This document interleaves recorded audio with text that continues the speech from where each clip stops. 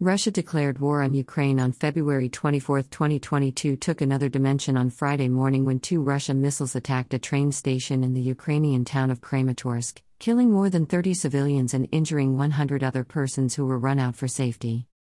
Ukraine Defense Ministry said in a tweet few hours ago that the Russia's soldiers deliberately targeted thousands of people at the place where evacuation of civilians was taking place. Russians carried out two missile strikes on a railway station in Kramatorsk, where evacuation of civilians was taking place. But Russian war criminals not only deliberately targeted thousands of people, they've used cluster munitions. More than 30 killed. More than 100 injured, Ukraine Defense Ministry said.